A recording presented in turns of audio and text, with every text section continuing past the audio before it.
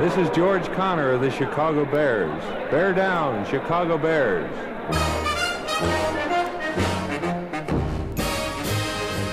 Hello everyone, welcome to You, Me, Them, Everybody. My name is Brandon Weatherby. This episode of the show is with Tommy McNamara, and we talk about Chicago Bears football. For the 2019 NFL season, I will be watching Chicago Bears football for the first time in nearly a decade, yeah. So I used to watch every game. I used to be a big fan, and then I stopped watching for the obvious reasons, and for some reason, I feel drawn to watch again. So that's what the next 16 episodes about Chicago Bears football are going to be about. We're going to be recording these the day after each Bears game. So the Bears opened up the NFL season with a loss against the Green Bay Packers last night at Soldier Field.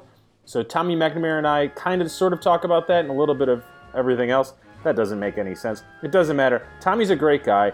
He's also the host of Stand By Your Band, a wonderful music podcast. And I really, really like Tommy. He's one of the most enthusiastic, positive former Chicago-based individuals I know. He's currently based in New York. I'm currently based in D.C. But for some reason, we did this episode while I was in D.C. and he was in deep in the heart of Texas at Dallas-Fort Worth Airport. So without further ado, here's Tommy McNamara and I on the 2019 Chicago Bears.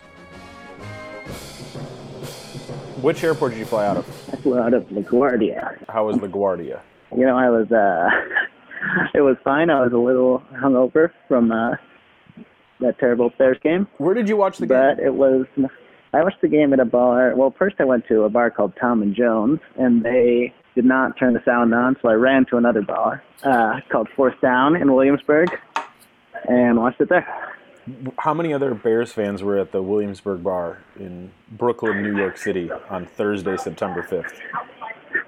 I would say there was about 15 to 20 Bears fans and about 8 very mean Packers fans. Oh, so is it a sports bar? It is a sports bar, yeah. I like how we're doing this from maybe the worst possible place to record, which is at an airport. I'm giving up too much intel. How many to these people? You're in Dallas-Fort Worth. How many Cowboys hats and T-shirts have you seen on people today? A lot on the plane. Really? I saw a guy. You know, he had the Cowboys shirt. He had the chin strap beard. He had the Cowboys hat. He was rocking it. And he was, of course, very loud. I like how you add the chin strap beard as part of the Cowboys accoutrement. It's part of the uniform, yeah. Did you wear any Bears clothes to the bar last night? I'm this guy. I wore a white Khalil Mack jersey. Speaking of white jerseys, what did you think of the new 100-year NFL all-white outfits? I in principle don't like them, but I thought that they looked cool. Do you like Major League Baseball? Yes, and I hated those. What was that, Players Weekend? Players Weekend, which was like 2 weeks ago. Why is it okay for the NFL to do it, but not Major League Baseball? I don't know. I think it was also in baseball, just the white versus black. Something about it just looked so tacky to me, and the nicknames. I just thought it was so annoying, the whole thing. But you're okay with an all-white party atmosphere for professional football? Yes, it's that or P. Diddy's annual party are the two white parties that I will attend. The reason why I wanted to start this series with you is because you're one of the most positive people I know, and you're also a Smashing Pumpkins fan. And if you're willing to overlook the crimes against humanity that Billy Corgan has perpetrated, I figured that you would be able to understand my struggle with watching football for the first time consistently for almost a decade. Oh, is that what's going on? I didn't realize that you hadn't been watching. I watched every game the first few years I was in Washington, D.C. So the last time the Bears were in the playoffs before last season was 2010, and that was my first fall in Washington, D.C. And then I watched the next 2 years with my good friend Harold Moore, who's another Chicago transplant. And then once all of the CTE stuff started coming out, I was done, and I'd been done for a long time. But now, the majority of the people on the field are between 22 and 30, so they played high school ball and college ball, and clearly all of their NFL career, knowing about the risks of CTE. So for some weird reason, I'm rationalizing it. We're like, now that since the since the athletes know the risk, it's somewhat okay. I'm very happy you told me that, because now I have something I can say as defense when I feel bad about liking the NFL, and I didn't have that one. So you never stopped watching? No, yeah, I watched the whole time, and I definitely felt bad about it, but also, my mom works for the Catholic Archdiocese of Chicago, so there's a lot of things I support that are a little. Do you think you were more attracted to the Zwan output of Billy Corgan because of the Catholic Archdiocese of Chicago? I mean, I think that there's no way the two aren't linked. Okay, do you think you're a positive human being? Definitely, yes. Do you think the NFL produces a product that makes the lives of its players better?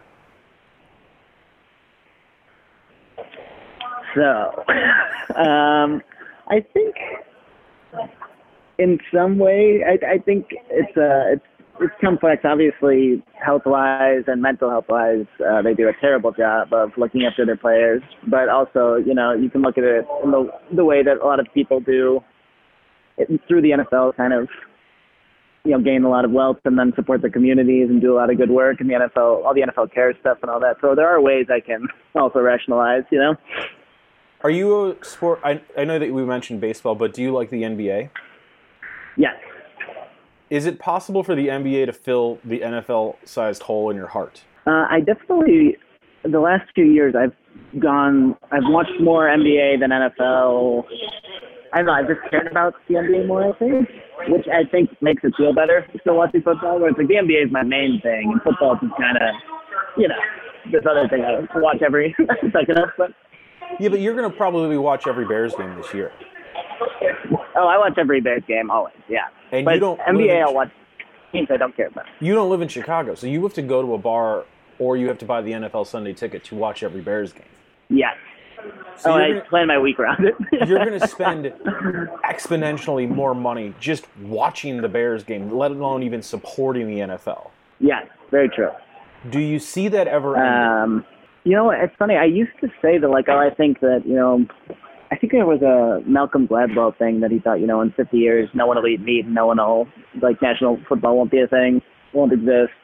And I used to kind of believe that, but I do think it is too big to fail, which is a term I've coined.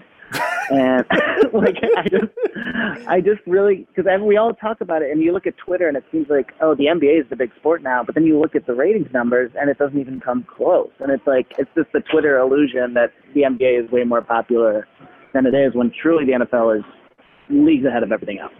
Well, that's not completely true, and I'd like for you to apologize to everyone for saying that Malcolm Gladwell, a man that thinks track is the future of sports, is right about anything. I am very sorry about that. Thank you so much. Okay, now that we can move on. The NFL is popular in the continental United States. You're in Dallas-Fort Worth. I'm guessing the majority of sports fans there aren't Mavs fans or aren't Texas Rangers fans or Spurs fans or anything like that. They're probably Dallas Cowboy fans because you're in Texas. Mm-hmm. But you're in you were watching the game last night in Williamsburg. You currently live in New York. I think that it's possible that in pockets, the NBA is more popular. Major League Baseball is more popular, especially in Washington, D.C. right now. This is a football town where I'm talking to you. But the Redskins are going to be horrible this year, and the Washington Nationals are getting hot and have a chance to make the playoffs. I don't think it's as big of a stronghold as it once was. Mm-hmm. Now, guys like Andrew Luck retiring early, I think that's a siren call. That's I don't even know if I'm using that term correctly, but people that went to Stanford that played in the NFL for a few years aren't going to want to play in the NFL for Tom Brady levels, for Aaron Rodgers levels, for Drew Brees levels. These highly, highly educated quarterbacks and any other players aren't going to gravitate towards the NFL if that timeline is much shorter, if they now know the CTE risk isn't there. I do think the product on the field might go down. Do you see that happening in any way? I mean, that was a genuinely shocking thing with Andrew Luck, and it makes a lot of sense. It was really funny. I was watching ESPN the next day, and I think it was Adam Schefter said you'll never forget where you were when Andrew Luck retired. And I was like, well, it's not like JFK, it wasn't that big of a deal. But I did, when my friend told me about it, I literally didn't believe him. I had to look at my Twitter. I was like, well, your Twitter's probably wrong. I'm going to look at my Twitter. Mine's the real one. And yeah, I think that it is the smart thing to do, and I do think that will keep happening, especially quarterbacks who take a lot of hits, and when the offensive line isn't there. And yeah, he made so much money. It's like, why not? He can do whatever he wants now, Is the Bears quarterback is Mitchell? God, I can't believe that the Bears quarterback is named Mitchell. Is Mitchell still on a rookie contract? He is, yes, I believe so. So I'm pretty sure. Because it's his third year, so I think this is the last or third second year, to last year. Yeah, but kind of after this year would be the time when they would probably extend him if he doesn't play like last night. So I understand playing past one rookie contract, because a rookie contract is not nothing, but your body is going to take so much abuse. It's kind of like buying a car and knowing it's going to be in a demolition derby. So it's like the amount of money you need to reinforce that car makes this thing a wash. What a horrible analogy. Yes. What a horrible analogy. Well, you love those demolition derbies, so you try and fit it into everything. Huge. You know me. It goes number 1, demolition derbies. Number 2, RuPaul's Drag Race. Number 3, NFL football. Favorite sports in that order. You have the weirdest Etsy page of all time. I would understand him playing till he gets to like a massive contract and then maybe like 3 more years and done. But anything other than that, when you have an Aaron Rodgers situation, when you have a Tom Brady situation, these are just empty individuals, right? Like, they have nothing to live for other than the game that they throw the ball. Yeah. Cool, party. Totally. It's very scary. Do you want to have a child? I do at some point, yeah. Would Maybe you next let year. your child play football? That question I think about all the time, and it's so hard because I played football very briefly, but I really liked it, and I did have a lot of fun. Would you play high school? But or also, Pop I wouldn't want them. I played Pop Warner, which I think I would let my child do that because they can't really, no one's getting CTE from Pop Warner. I hope. There's where you're wrong, because I've also played Pop Warner football. I played for 4 years, and I was the quarterback, and I had multiple concussions. Did you really? Wow. Oh, yeah. Yeah, because you're just like a sitting target to get nailed. Oh, man. Yeah, I don't know. I guess no, but I guess I would want them to get really into flag football because I love playing football.